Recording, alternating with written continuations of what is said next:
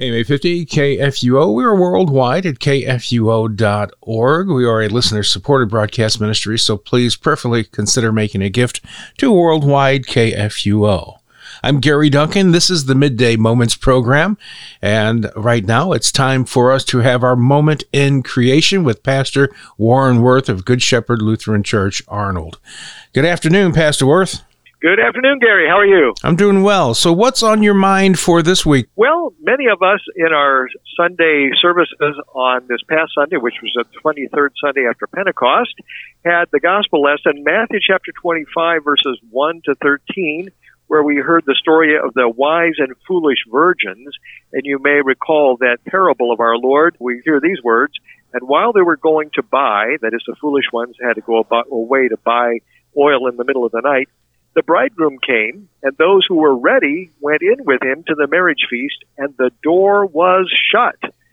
And you know that term, the door was shut, that kind of really hits you, doesn't it? That's a word of finality. It's a word of judgment. The door was shut permanently, and you know that when the foolish virgins came later on and knocked on the door and said, "Lord, Lord, open to us," they were not able to get in. He said, "I do not know you."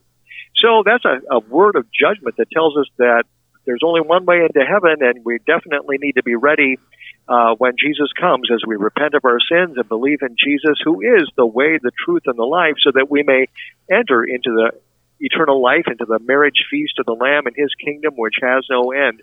And so it's really important for us to listen to the Word of God today while we have that opportunity. But you know, it made me stop and think, you know, is there any other place in the Bible where we hear about a door? And then it struck me, yes, there is another time when there was a door and the door was shut. And that's if you read in Genesis the story of Noah and the flood. You know, in Genesis chapter 6, God called Noah and told him that he was going to send a flood to destroy the world, and he commanded him to build the ark. And when the Lord commanded him to build the ark, he told him to make a door in the side of the ark. And then after Noah follows God's instructions, builds the ark, and the animals are brought to him and get aboard, then what we read is that the Lord shut him in. So the closing of the door on that occasion was both mercy and judgment.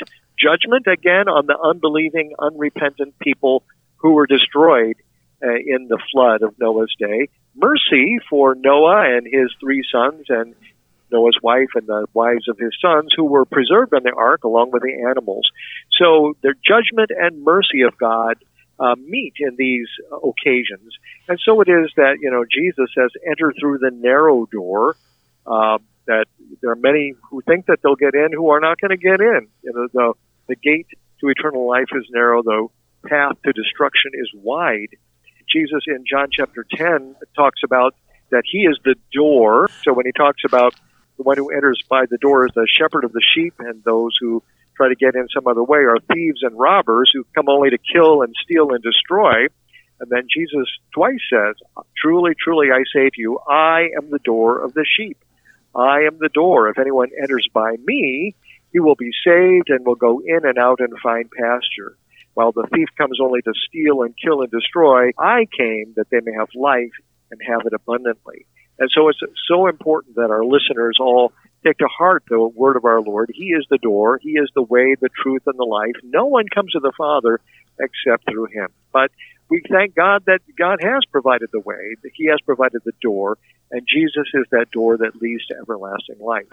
And so going back to the original parable of the wise and foolish virgins that we heard on Sunday, you know, how are you ready? How can you be sure that you will be ready, that your lamps will be with plenty of oil and burning brightly when the bridegroom comes? And, you know, the Bible answers that too, right? That we come repenting of our sin, acknowledging that we are sinners and not filled with our own self-righteousness, but trusting only in the righteousness of Jesus. So we repent of our sins and we trust that Jesus is the Lord, our righteousness, that He is the good shepherd who laid down His life for us and took it up again when He rose on the third day. He is the way, the truth, and the life. And we believe that as we repent of our sins and believe in Jesus, we will be ready when He comes, because He says you don't know either the day or the hour, so you need to keep on watching, be ready all the time. for Christ to come back. And then when he comes, you can be sure that you will be among the wise, not because you're wise in yourself. It's by listening to the Word of God. It's the Word of God that makes us wise unto salvation through faith which is in Christ Jesus. That same Word of God equips us for every good work. That same Word of God keeps us strong in the faith until that day when Jesus comes, and we will enter with him into the marriage feast. And then on the outside will be the unbelievers, but on the inside will be all those who, trusting in Jesus, have been saved by God's grace through faith in Jesus Christ, the Son of God, who loved us and gave himself for us. Would you like to conclude this segment with a prayer today? I would be happy to do so. Let us pray. Lord God, Heavenly Father, we thank you that you sent your Son, Jesus Christ, to be our Savior. He is the way, the truth, and the life. He is the door to eternal life. And we thank you, O Lord, that you have provided that way in Christ by your grace.